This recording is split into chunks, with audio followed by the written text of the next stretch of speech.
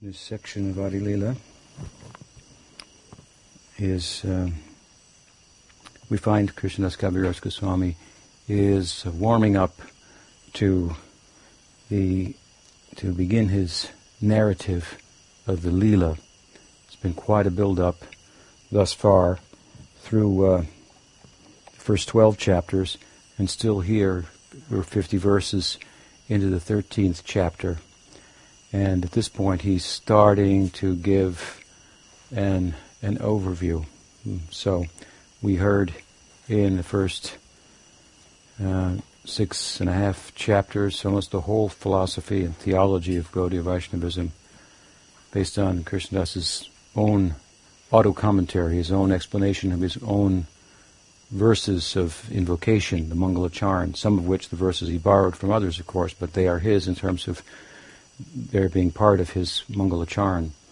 And just to overview, the 7th chapter, of course, took us as well into a expose on the shortcomings of Mayavad philosophy in the context of a brief entrance into the Lila that explained also the method to Chaitanya Mahaprabhu's madness, Nam Sankirtan. This was, of course, in Benares.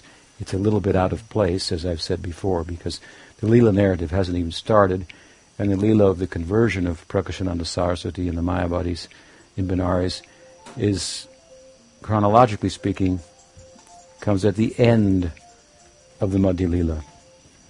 So this is the beginning of the Adi-lila before the narrative even starts. So, we learn there, though, if we pay attention, as to the power and efficacy of Nam Sankirtan and the difference between Chaitanya Mahaprabhu's emotionalism and the foregoing of material emotion and the attempt to subdue material emotion and transcend it through knowledge. So it's an important chapter. And then into the 8th chapter, of course, Krishnadas Kaviraj writes in a confessional style, speaking about his own life and how he came to write Sri Caitanya-caritamrta. And in the 9th chapter, he describes the figurative tree of love of God that Chaitanya Mahaprabhu is the gardener of. He's the tree itself. The fruits are love of God. The branches are the innumerable devotees, and so forth. And Chaitanya Mahaprabhu expresses through the pen of Krishnadas Kaviraj Goswami, a difficulty, a problem. This is the problem of the Guru. And Mahaprabhu's problem was what to do with all the fruits on the tree of love of God. It was compared to a fig tree. Now, higo. I don't know if you have many here, but they have many fruits. At our ashram, Audarya, in Northern California, we have a small fig orchard. And this year it's just starting, but we were inundated with figs. So I know the experience, if you will, in terms of the metaphor. So the figurative tree of love of God is compared to a fig tree there in the 9th chapter. And many fruits, and Mahaprabhu perplexed what to do with them all. I can't eat them all, but I can't even distribute them all. I need help. So, it's kind of the problem that I've also expressed in citing the famous verse of Rupa Goswami Vidagdamadhava, Rupa Goswami's verse, Tundavali, Tunde, I can't remember all, but how, this is Purnamasi speaking in the narrative of Rupa Goswami in his drama, about the power of Krishna Nam. The context is that she's concerned that Radha will fall in love with Krishna. She wants it to happen. And I think it's Dalita Saki says, you don't have to worry about it.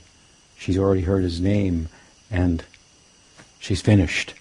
And so Purnamasi begins to glorify the power of Nam and says, oh, these two syllables are so powerful that when they enter the courtyard of the heart and dance there, then the one feels they need hundreds of ears and thousands of tongues to do justice to these names.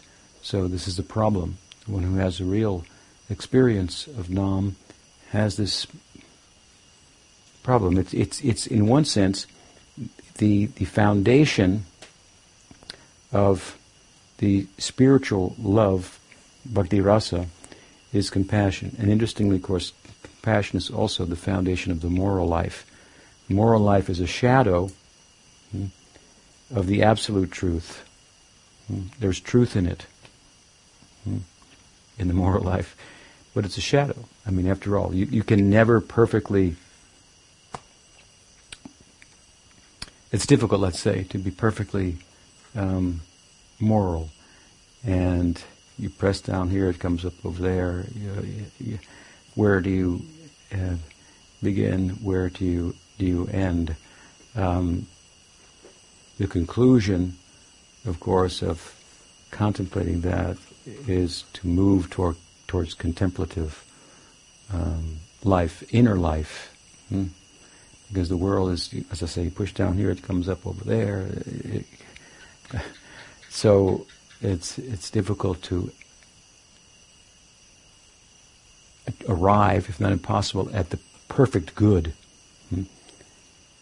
in this world. And that should be an impetus, realizing that, understanding that, to move in another direction of the perfect good.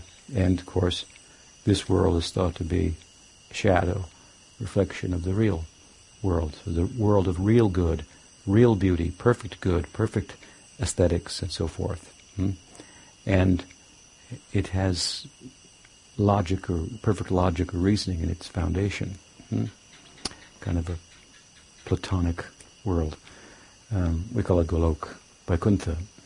So, at any rate, the love of God on that side had its beginnings in the compassion that the Vaishnavas are said to be reservoirs of Vanchakalpaturubhyascha Kripasindubhyevacha Patitanam Pavanebhyo Vaishnavebhyo Namo Namah Kripadukaduki what is it? Kripam Buddhi. They have no suffering for themselves, but they feel sorrow for the sake of others. So, in other words, the moral life is perfected when real compassion arises, because moral life is about how to behave in relation to others. When we arrive at real compassion, there are no others, because we see others only as extensions of ourself. As the Gita says, the perfect yogi sees the suffering of others as if it is his own, because he's learned how to love his neighbor as himself, because he's seen beyond the differences, the appearance of difference, to the fact that all of us are experiencing suffering. Suffering is something else than we are. So anyway, we won't go into that at length, but when we see others as extension of ourselves, we see we are all some pandita, as Gita says, samadarshina. This is a platform for real loving, a beginning of real loving, and it's the perfection of the moral life, so to speak. Because again, moral life is about how to behave with others, and if others are seen only as an extension of yourself, then you know how to behave with yourself. So you will do to others as you would have them, as it said, the golden rule, do unto you. So, from compassion, this is a basis, a foundation, out of which then the possibilities of genuine spiritual love in relation to the Absolute. Compassion is only in relation to this world. This is the problem in Vaikuntha. It's a problem for Narayan in Vaikuntha, that as the object of love, who tastes love, God wants to taste also the love of compassion. He wants to bestow mukti, but there's no one to bestow mukti. Everyone's a mukta. So another world is required. So, Bhagavatam, how is Sukadeva Goswami spoken about by Sutta Goswami before he begins his narrative? Karunayaha Purana Guhyam. Karunayaha Purana Guhyam, the Guhyam, the secrets of this Purana, Srimad Bhagavatam. Karunaya, he spoke out of karunya, out of compassion, not out of any necessity for himself, but out of a sense of compassion for others. This is the motive that the outreach, the preaching, the dissemination should arise out of, and that's why we refer to Chaitanya Mahaprabhu, Rupa Goswami has referred to him as what? Mahabodhanaya Avatar. Most compassionate, magnanimous, generous, so forth. So, there's a necessity. Chaitanya Mahaprabhu had a necessity, the Guru has a necessity to share the wealth, so to speak. So, in that chapter, the 9th chapter, we hear this figurative tree of love of God, and this is also spoken of in the context of beginning to introduce the players in the drama, who are, metaphorically speaking, the many, many branches of the tree split into two trunks of Nityananda and Advaita, and then the many branches, Gadadhar, Srivas, this one, and sub-branches and so forth. And so that carries us into the 10th, 11th, and 12th chapters, which are just a song, singing of the names of so many devotees, the devotees of Nityananda Prabhu, the principal devotees of Advaita, the principal devotees of Gadadhar Pandit. He just lists them one after another. I've said before, the beautiful chapters just to sing the name of the Parshadas, the eternal retinue, associates of Mahaprabhu, whom we really, our aim is to develop affinity for them, identification with them. They are the Swarup Shakti of Krishna. They personify all that our ideal. The ideal here is not as much Krishna as it is love of Krishna, right? We want to attain prem, to be prem, a unit of prem. And love has a shape by which it expresses itself. We want to develop love and give shape to it. This means form and transcendence and so forth. So, beautiful ideas, and again, 10, 11, 12, so many devotees who will show up later now in the narrative are introduced. And then in this chapter, the beginning of the narrative. But the beginning of the narrative is further prefaced, as we've seen, by describing the divisions of the Lila, the Adi-lila, the Adi-lila, the Anti-lila. And he has said, of these Leelas, the Adi-lila is the most important Leela. Why? Because in the Adi-lila the way is shown. The way is shown. Yes, Anti-lila, the way is also shown, but the way to that way is the Adi-lila. Nam Sankirtan, the active life and public life of Chaitanya Mahaprabhu.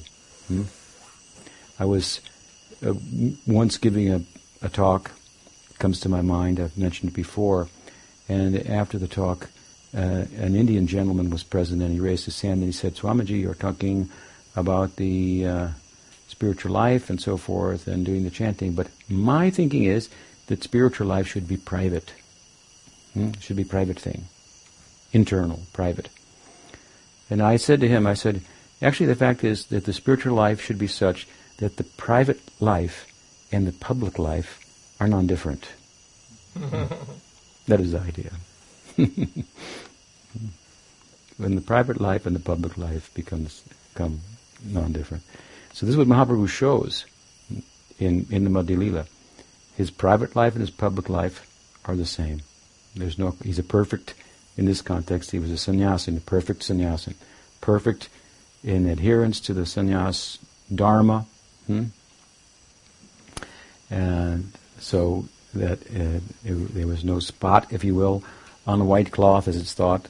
A small spot on the white cloth shows up. So, for his extended activities, to liberate those who dwelled in places where if he went as a sannyasi, he would be suspect, he commissioned Nityananda Prabhu to go. And so this is a very active life. He's sending Nityananda Prabhu out. He's empowering Rupa Goswami at Prayag. He's enlightening and also empowering and giving instruction to Sanatana Goswami in Kasi and Benares. He's converting the whole of Jagannath Puri by way of converting the Guru, Sarvabhauma Bhattacharya. He's conquering the south, so to speak. Meeting Ramananda Roy there, some deep talks about what the whole book is about. This Ramananda Samvad, the conversation between Ramananda Roy and Chaitanya Mahaprabhu, is like to the Caitanya-caritamrta what the Bhagavad Gita is to the Mahabharata. This is the essence. What is the way and what is the goal? What possible goals are there? It's the ultimate goal and the way. So, again, emphasis on the way with some theoretical knowledge about the goal. Of course, it was revealed to Ramananda. But in this way, traveling south, and then he went to Bengal twice, he went to Vrindavan. So, public life, active in the public life. And that all in the context of practicing Krishna Bhakti. And from that, which is the shortest of his leelas, Krishnadas Kaviraj gives it 6 years only. Then 6 more years that constitute the Adi-lila, where his life is moving from public to semi-private, and then the last 12 years, it's completely private. But how he's arrived at that is instructive. Adi-lila is instructing us. This whole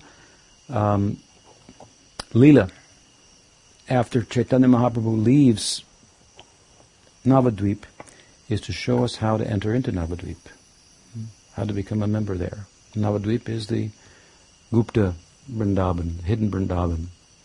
Vrindavan is inside of Nadia, like a lotus inside of a lotus. The idea is, of course, if you look into Krishna Lila, as I've many times said, as deep as you can, you find yourself in the Rasa Lila, and there you find Krishna making the confession to Radha and the Gopikas that your love exceeds anything that I have to offer in return. Therefore, your love itself you must be satisfied with. Indeed, I want to taste it, and I will taste it. I will go to the world, and I will become a sannyasi, and I will glorify it, and I will make devotees for you. This is basically what he says in the Gaudiya elucidations, explanations. This is deep in Caitanya-caritamrta, in the Bhagavad, the deepest in Krishna Lila as you can get. This is the zenith of Krishna Lila, the Rasa Lila. Everything is a build-up to that, and everything after that is understood properly, reflecting back on that. And if we enter there, where do we find ourselves suddenly? We find ourselves standing in Gaur Lila. And in Gaur Lila, we follow it through, and we find ourselves in Krishna Lila. So, these two are different faces of the same Lila. I've compared it to a reversible jacket. You know, if you have a black jacket with gold cuffs, When you turn it inside out, it has black cuffs and a golden sleeves, something like that. Antar Krishna, Bahir Gauram. Inside he's black, means he's Krishna. Outside, his complexion is golden. The color of Mahabhav, Maranakya Mahabhav. The humor and the hue of Radhika. Such an extraordinary idea. And it is this idea that we come to as this night's verse we arrive at. Krishnadas has been, as I said, speaking about the different leelas. Very briefly, that there are three. They're broken up in this way. The Adi-lila lasts for 24 years. The Madhya-lila for 6, and 18 for the Anti-lila, totaling 48 years that Mahaprabhu was present in the world, and so forth.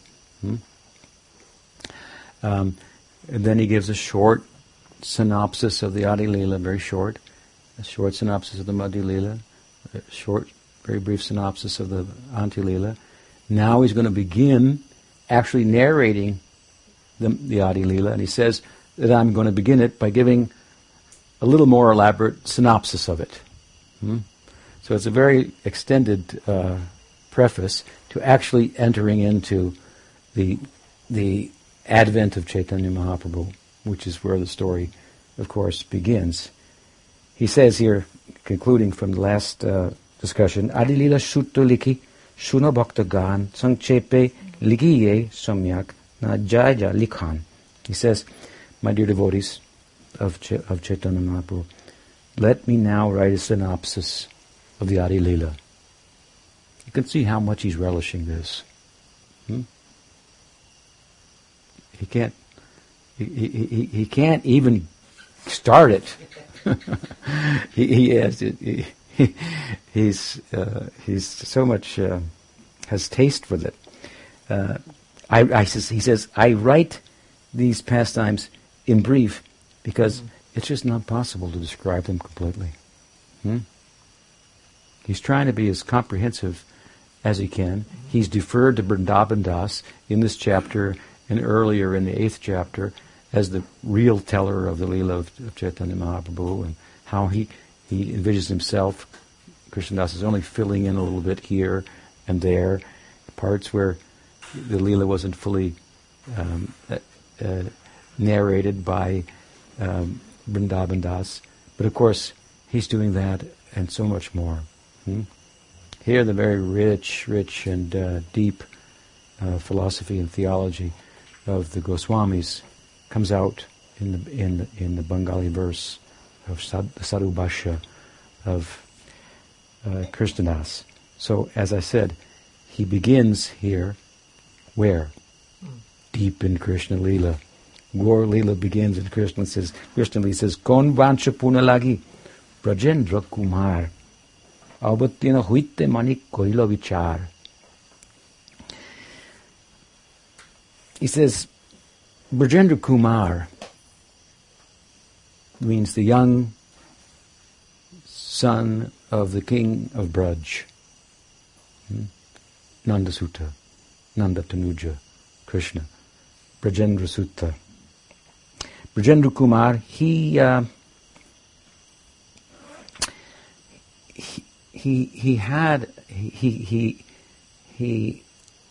engaged himself in deep reflection, deep thought and introspection. And this concerning some desires that had arisen in his mind. And in order to fulfill those desires, he decided to avatara, to descend into the world, onto the earth. So, again, this Gaur Leela begins deep within the Krishna Leela, and it's a very beautiful verse for starting the synopsis, the extended synopsis of the narrative of of the Adi-lila. Significant here is the fact that God is being described as someone who is lacking in something. This is very peculiar, theologically speaking. He's lacking in something. He needs to. He's seeking fulfillment. Now, how to understand this? Because God must be full and complete and perfect. Indeed, it's said that the Atma is complete. The Atma, covered by Maya, Shakti, wants to be pleasured, wants to be secure, wants to be correct and virtuous, not knowing that it is a unit of pleasure, is a unit of security, is a unit of virtue. It is Sat, Chit, Ananda. So it's throughout the Upanishads, Vedanta, the self is called complete. Often from a Gyan perspective, it's said in contemporary kind of neo-Advaita Vad that there's to think that you need to be enlightened. That is illusion. You already are enlightened. You just have to understand it. Just stop thinking, and there's some truth to that. What it means is, well, how much people say that, I don't understand that. I don't know that the self is never transformed, changed by the influence of Maya, any more than a light is changed if you put a box over it. If we take a box and put it over the light, well, we won't see any light, but the light is shining there. So our material covering is superficial, like that. So a very strong emphasis in Vedanta is that the self is full, is complete. And here we find the Supreme Self, Atma, the Paramatma, is unfulfilled. So I thought he was Atmaram, self-satisfied.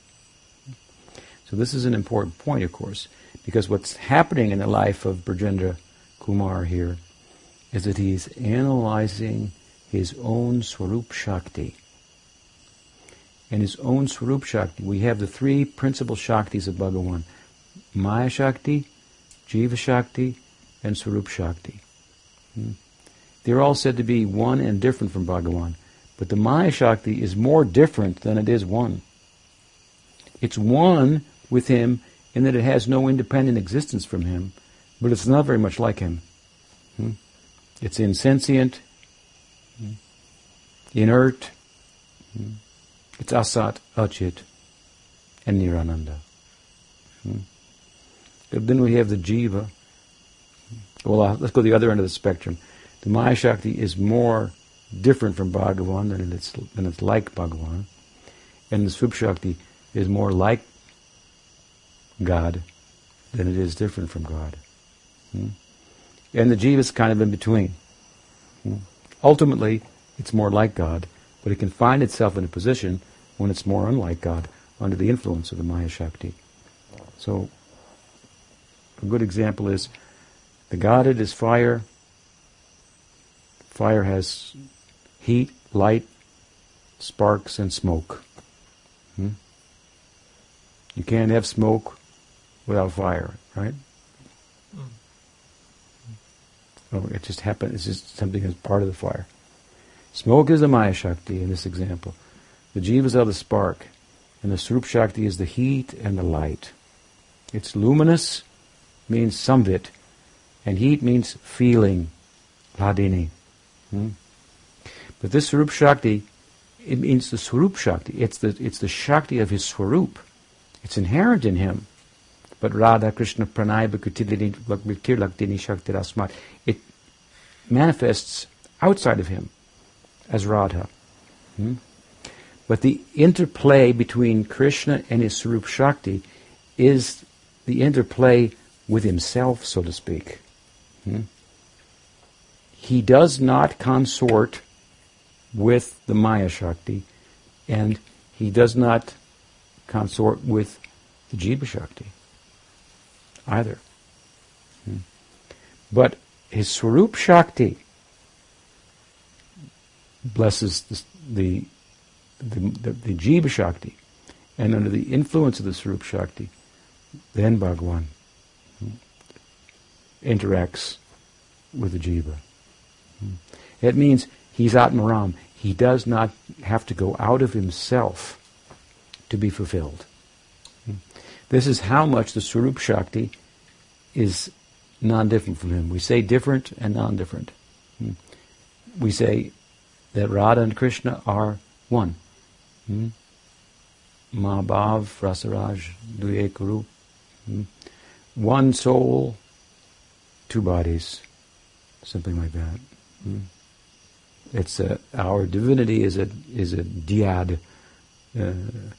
Sometimes the devotees like to insist that they're monotheistic, but there's two there, Radha and Krishna, but the two are one. So yes, here it's curious, and it's important to discuss. He has something that needs to be accomplished, needs to be fulfilled. He's supposed to be fully accomplished and fulfilled. But this is the exploration of himself. And the exploration of himself as experienced in the personification of his Swarup Shakti. That is, of course, Bhakti Devi herself, Sri Radha. So, the other curious thing, of course, here is that he decides to do that by making avatar, by descending. Why doesn't he do it in the Paravyom? That's the perfect place, wherever anyone wants to go. He comes here. So some special place for the earth is found in Gaudiya Vaishnavism. It's very grounded. It's very earthy. In that sense, it's of course it's a as I often say, panentheistic notion of God, which means that the world is also God, and God is more than the world and beyond the world. He is the world. He's in it and beyond it at the same time. So, in the general sense, from a panentheistic point of view, the world, the earth, for example, a manifestation of it, is worshipable. With the right understanding, for example, that the earth is one of the Shaktis of Bhagavan. You can worship the Maya Shakti with that in mind and become fully Krishna conscious. You've got that perspective. Just like I've said, people talk about how to offer your food and how to do it right and so on and so forth. In the right frame, and we say, we feed God, not hungry people. Because feeding hungry people will never end hunger. But by giving our energy to God, then we can end hunger. It sounds very profound, but this is just a neophyte understanding of the whole thing. The higher understanding is feed the people. Why? Because Krishna says in the Gita, I am the fire of digestion. So, will that put out hunger? No. Will you feed Krishna and end his hunger? No. There is no end to hunger. Krishna will always want to eat more. So, from a more spiritually advanced perspective, you can be doing something that the neophyte will think, this guy's in Maya. He's doing food programs for the poor, for the hungry people. He should be serving Krishna.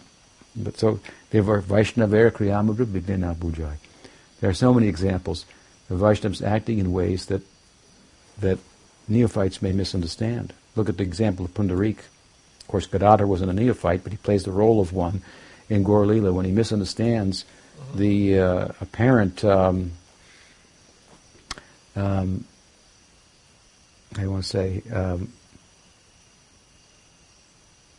luxurious lifestyle of Pundarik and Vidyanidhi. But when Mukunda detects that, reads the mind of Gadadhar, and sings a song from the Bhagavatam about Ho Bhakyam Stanakala Kutam. Oh, how fortunate is Putana, how wonderful is Krishna. He delivered Putana, gave her Vatsalya Rasa. And here, Vrishabhanu Raj, the father of Radharani, in Gaur Lila, who has parental love for Krishna. Here's the verse on the palanquin, and he falls off, starts drooling, goes into a trance, and Karata Pandit sees the symptoms of Sattvika Bhavas. He can understand, oh, he's a great Vaishnav. What was he thinking? Who knows? What was he thinking on that palanquin? How he was looking at the world from a Krishna conscious perspective. And this also speaks to us about how, like I want to say, earthy or down-to-earth Gaudiya Vaishnavism is. You have to understand that the renunciation of Gaudiya Vaishnavism involves a step back from the world of bias, prejudice, and attachment that doesn't enable us to see it for what it is, so that we can see it for what it is and enter into it. That's what the whole of Krishna Lila is speaking about. What's Krishna doing? Oh my goodness. Seems very worldly. But as the Upanishad says, Gopal Tapani, Krishna's, I'm a brahmachari. I'm a brahmachari. Doesn't look like you're a brahmachari. What is his angle of vision? What is his perspective? What is his motive by which what's behind his movements? The movements, for one thing, the motive behind it, the consciousness behind it. So, of course, we are all neophytes, so we practice, we offer the food, we do these things. But the point here is that we step back, the renunciation of Gaudiya Vaishnava. Renunciation causes us to see a thing for what it is, so to speak, because it brings objectivity. If we're too close to a thing, I mean by that too attached to it, we can't see it objectively. So we step back from the world, see it for what it is. Oh, it's not what we thought it was. But it's not also what some of the renunciates think it is. An unfit place. What is to be? How does Vishwanath Chakravarti Thakur describe it? Vishvam Purnam Sukhayate. The world is an abode of happiness. He sees, from a Krishna conscious perspective, everything to be offered in the context of being in relation to Bhagavan. And Bhagavatam Prabhupada makes a nice and poetic statement, one of the ones that always stuck out in my mind. He said the devotee's business is to excavate the connection that all things have, like a miner mining for jewels with Krishna. Turn the coal of the world into diamonds. Just like in a simple sense, we hear Madhavan, we take the basic ingredients. Most of the sealing here has come from the pochoti tree on the planet, on the property, and so forth. And we've taken it and turned it into not a house, but a temple. Right? So what is spiritual? What is material? So here, he's in the Golok. He wants to come to the earth to fulfill his ambition, to explore the implications of his Shakti, how his Shakti, Radha, perceives him, what she sees in him that he cannot see. The interplay of love between Radha and Krishna is what it's talking about. And so he says, he had this, he's thinking in Golok, what to do. What is it in me that Radha sees that makes her the way she is? And so, with that in mind, thinking about it deeply here, coming to maturation in his thought process. This is somewhat of an existential crisis for Krishna. He decides, I will descend to the world of the humans, to earth, not to Tapaloka, Siddhaloka, Brahmaloka, this loka, that loka, but to the earth, where love is fully played out, where the human heart is confused with what love is. It's similar but not the same. It appears similar but different.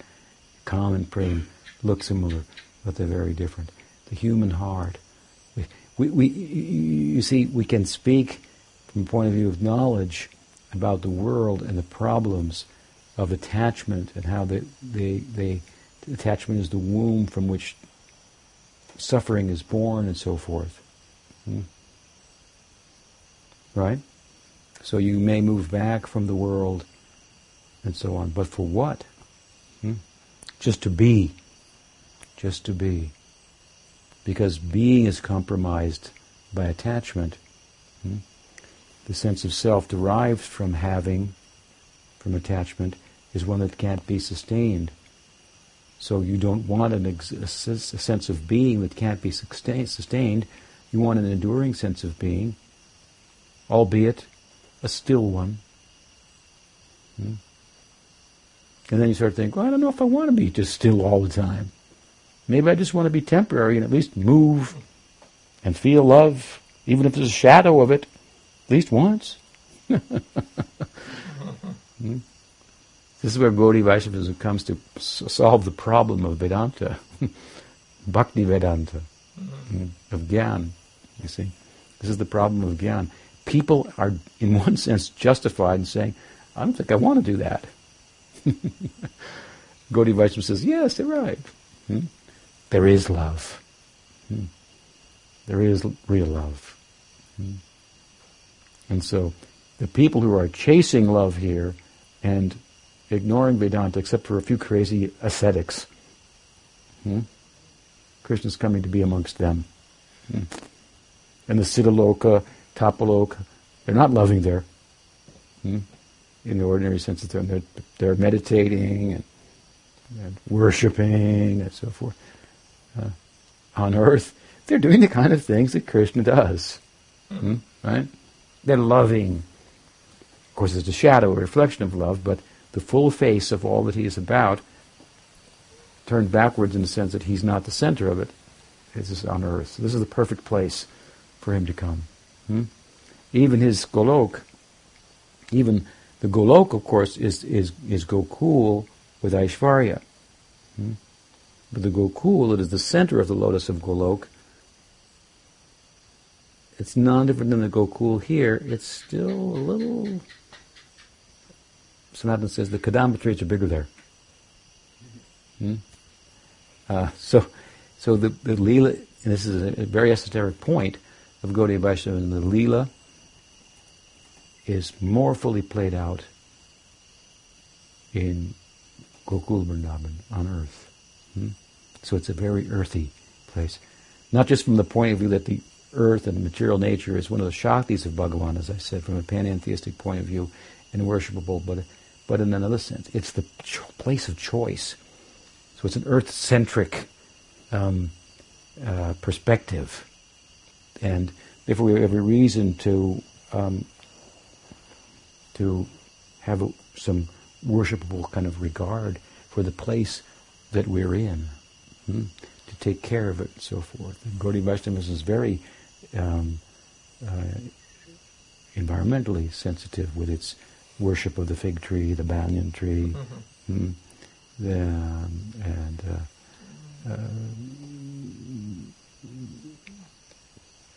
so many aspects of nature, the cows. This is the extension of this Anga Bhakti, to worship the sacred trees. The extension of that, Jiva Goswami says, to scratch the necks of cows, feed them fresh fodder, and so forth.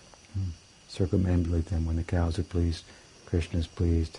So, cow is another go. Go is another name for earth. Go is another name for the Veda.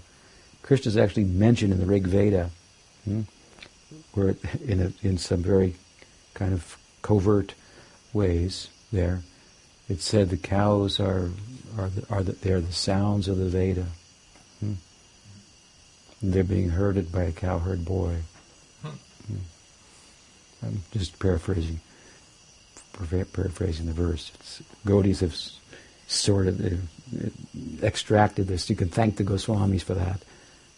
What kind of shastric minds they had to find such verses. Anyway, And this all for an academic purpose, if you will, of supporting their realization with the revelation.